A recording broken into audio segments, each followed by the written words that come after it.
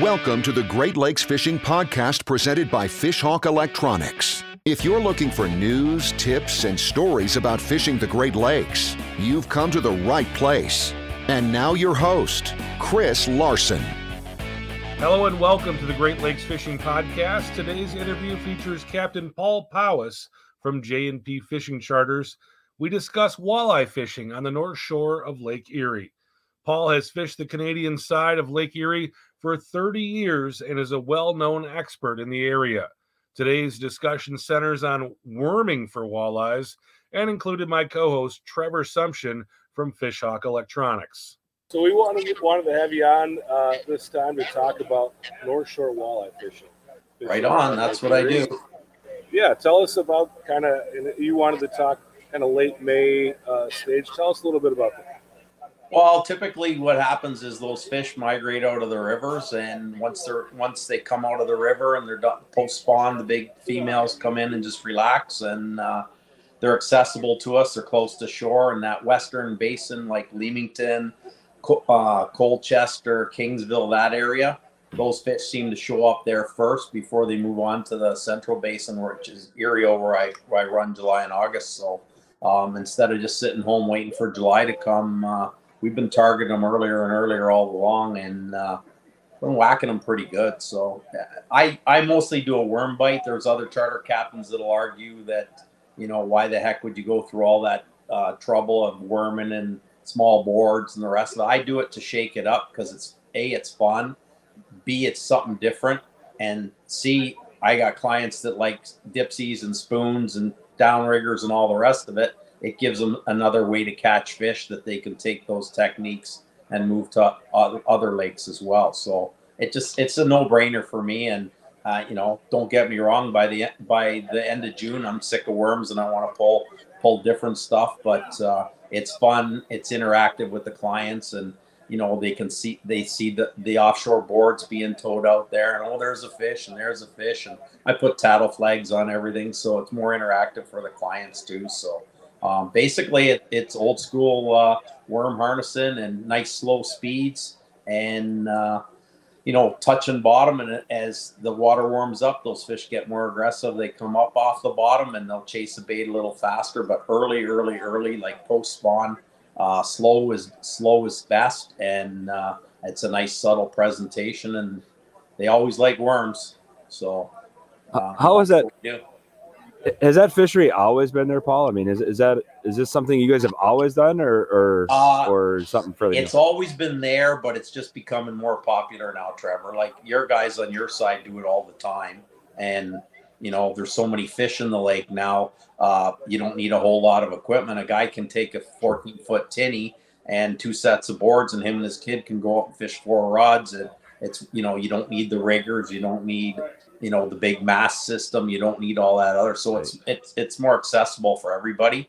So I guess the answer to that would be it's always been there, but now it's perfected and the word's out. So, at $20 a pound for walleyes to buy over here, to me, again, it's a no-brainer, right? It's a cheap date.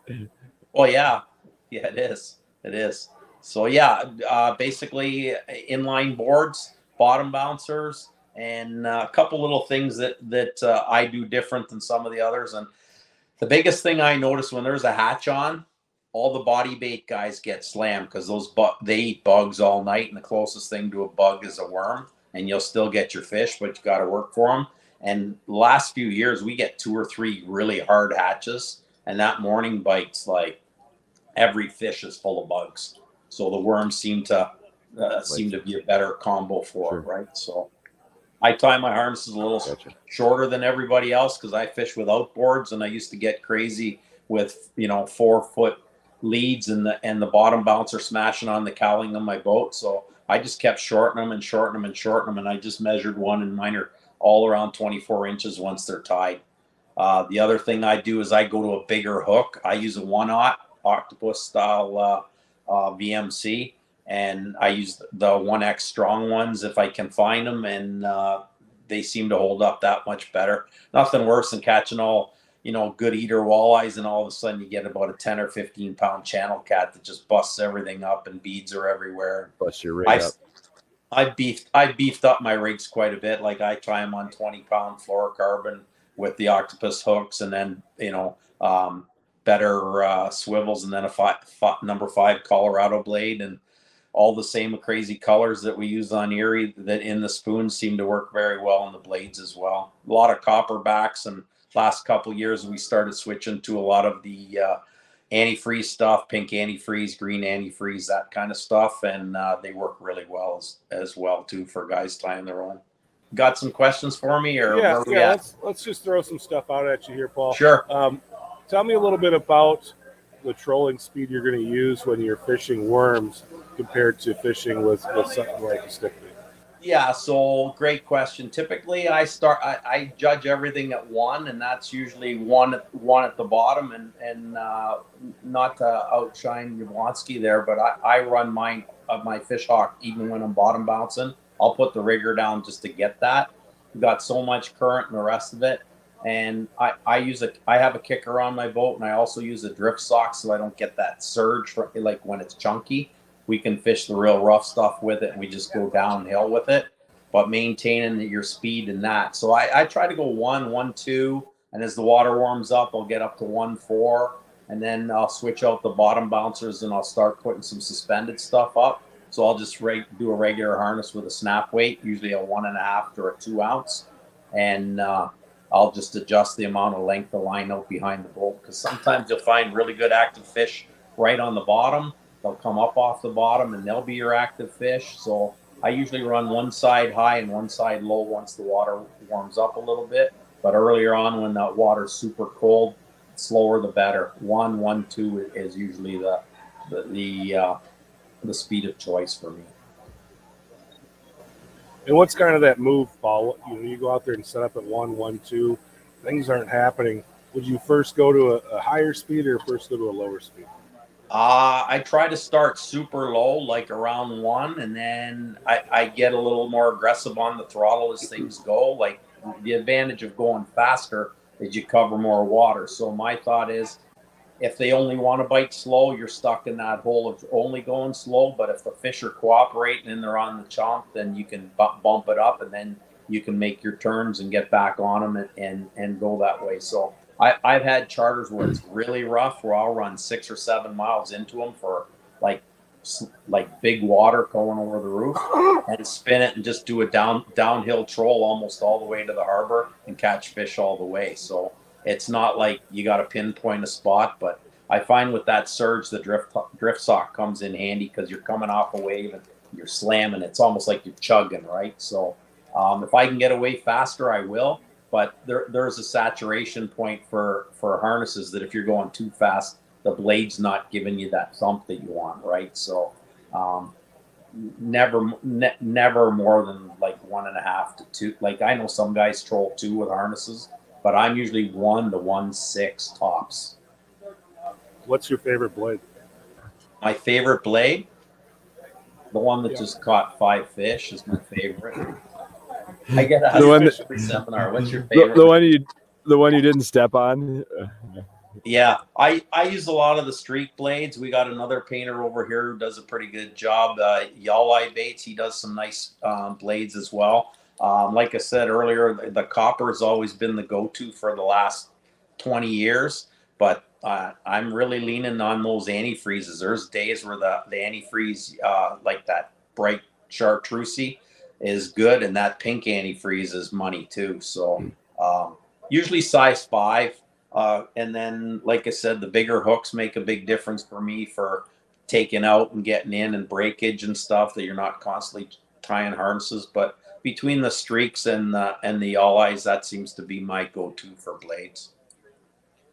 What's kind of the transition for you, Paul? You know, what happens out there when what tells you when you're moving from spinners to spoons? I mean, isn't that kind of your progression? Once the spinner bite slows down, I actually do it by pork, Trevor. So like I worm fit. I don't even have a spoon on the boat, other than, you know, I do some of those worm burners where I mess around and I'll put a harness behind a spoon, that sort of stuff. But typically I don't have a spoon on the boat until I move to Erie in July. I put the big mast on, put the other rigger on, and different equipment for there.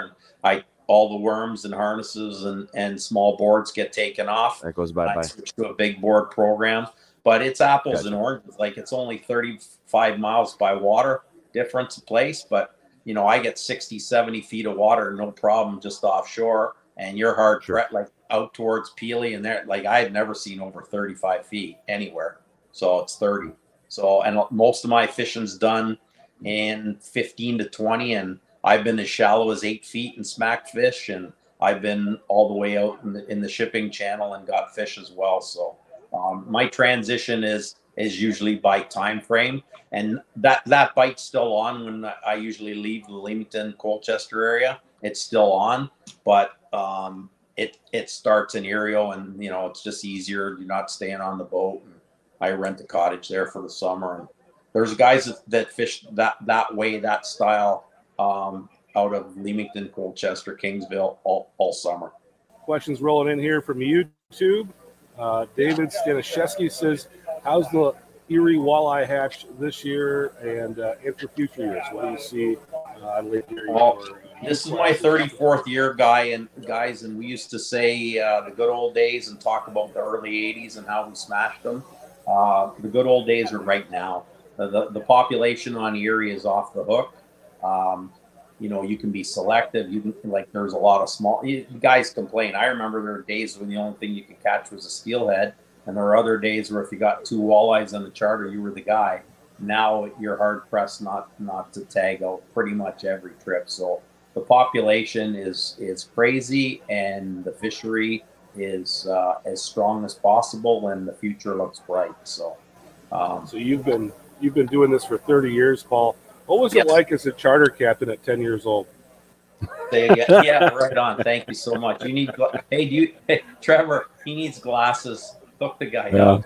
We'll have to just turned 63, boys. Been doing it a long We'll have time. to work vision into the the insurance program. All right, That's we got it. a question here again from our guy Johnny Quest. He says, Paul, and this works into what you just said, how is the steelhead fishery out of Erie? Good question. And what we found over the years is the steelies used to be able, like, I get clients to say, I don't want walleyes, I want steelies. And the steely thing isn't as precise as it used to be. Sometimes they're there, sometimes they're not. But to book a charter around just the steelies and say when's the best time, it's almost impossible to nail that down. They'll show up, they'll stay there. Like, we'll get incidentals. You'll catch 36 walleyes and 5 or 6 bows some days. Other times you don't see a rainbow for 2 or 3 days, and then 2 or 3 times a year for then the last 2 or 3 days where somebody finds some really cold water. It's set up with lots of bait and set up with lots of steelies. And depending on the client, like I'll try to talk the clients in. I go, guys, I got a steely spot. No, we want walleyes. I'm like, okay. And sooner or later I'll get one as I run it by the crews. But it's sporadic compared to how it used to be. It's still very good, but to nail it down to a specific time and area of the lake where they're on, it's tough to nail down. So it's still good. It's just a matter of finding them. And I almost think that there's so many walleyes around that the steelheads say, let's get out of here. We don't want to hang around with these things. Because you put a bait in and that's what you're going to get. Kind of one of those take what the lake is giving you, right? Yeah, exactly. Like everybody does. It says it. When the steelies are on, they want to catch walleyes. When you haven't caught a steely in 2 weeks, your afternoon client on any given day goes, hey, we only want steelies. I'm like, okay, we can try, but you know as well as anybody, you're staring at lines for over an hour. It's like, so where are those walleyes? It's like, let's go look. So. David Stanishevsky asks, this is a good question. I think it's something that's important to do what you're talking about is having good worms. He says, do you have any secrets for high quality worms? I can do a whole seminar on worms, but I'll sum it up quick. You want to keep your worms healthy. You want to keep them cold. I do what I do to keep mine nice is I make what people laugh. I make a worm lasagna, and a worm lasagna is I always wash my worms. So I take the actual dirt. Don't wash them in tap water; they'll die because there's chlorine and chemicals in city water. Use lake water. I take a whole handful of dirt and worms and throw it in some lake water in a container, and then I take them all out, put them in another container, and after the third time, I got clean worms, no dirt, none on my fingers, none on my boat, nothing ground. And then I put, I'll take a whole roll of paper towels, I'll dunk it in the lake, and then I put an ice pack on the bottom, a layer of paper towels, a layer of worms, layer of paper towels, layer of worms, layer of paper towels, layer of worms, and another ice pack on top. And I usually have about 15 to 20 per layer, and they just stay nice all the way through. But the amazing thing of that is through osmosis, those worms will actually absorb some of that water and they bump up. Like, you know, when you sneak a grape in the grocery store and you bite into one and it actually pops, you get that pop from your worms if you keep them nice and cold. So that's a half-hour seminar on worms summed up. Worm lasagna. I get it now. Yeah. Worm lasagna. That's a great tip. Yeah. That is a good job. I'm digging the whole paper towel, no dirt, no mess thing. That's pretty clutch. There's nothing better than being out there all wormed up and you got crap all over your hands, and a buddy offers you the nicest sandwich you've ever seen, and you turn it down because you don't want to gross it out with worm shit, right? So that's never stopped you. Well, yeah, I haven't missed many meals, have I? There it is. Nice. Keeps the boat nice and clean. We appreciate you coming on again with us, Paul. Every year it's fun to have you. Always a pleasure, guys. If you want to find out more about Paul and what he's got going on, you can reach out to him on his website. It's jpfish.com. Thanks for listening to the Great Lakes Fishing Podcast presented by Fishhawk Electronics. For more information on fishing the Great Lakes, visit our blog at fishhawkelectronics.com.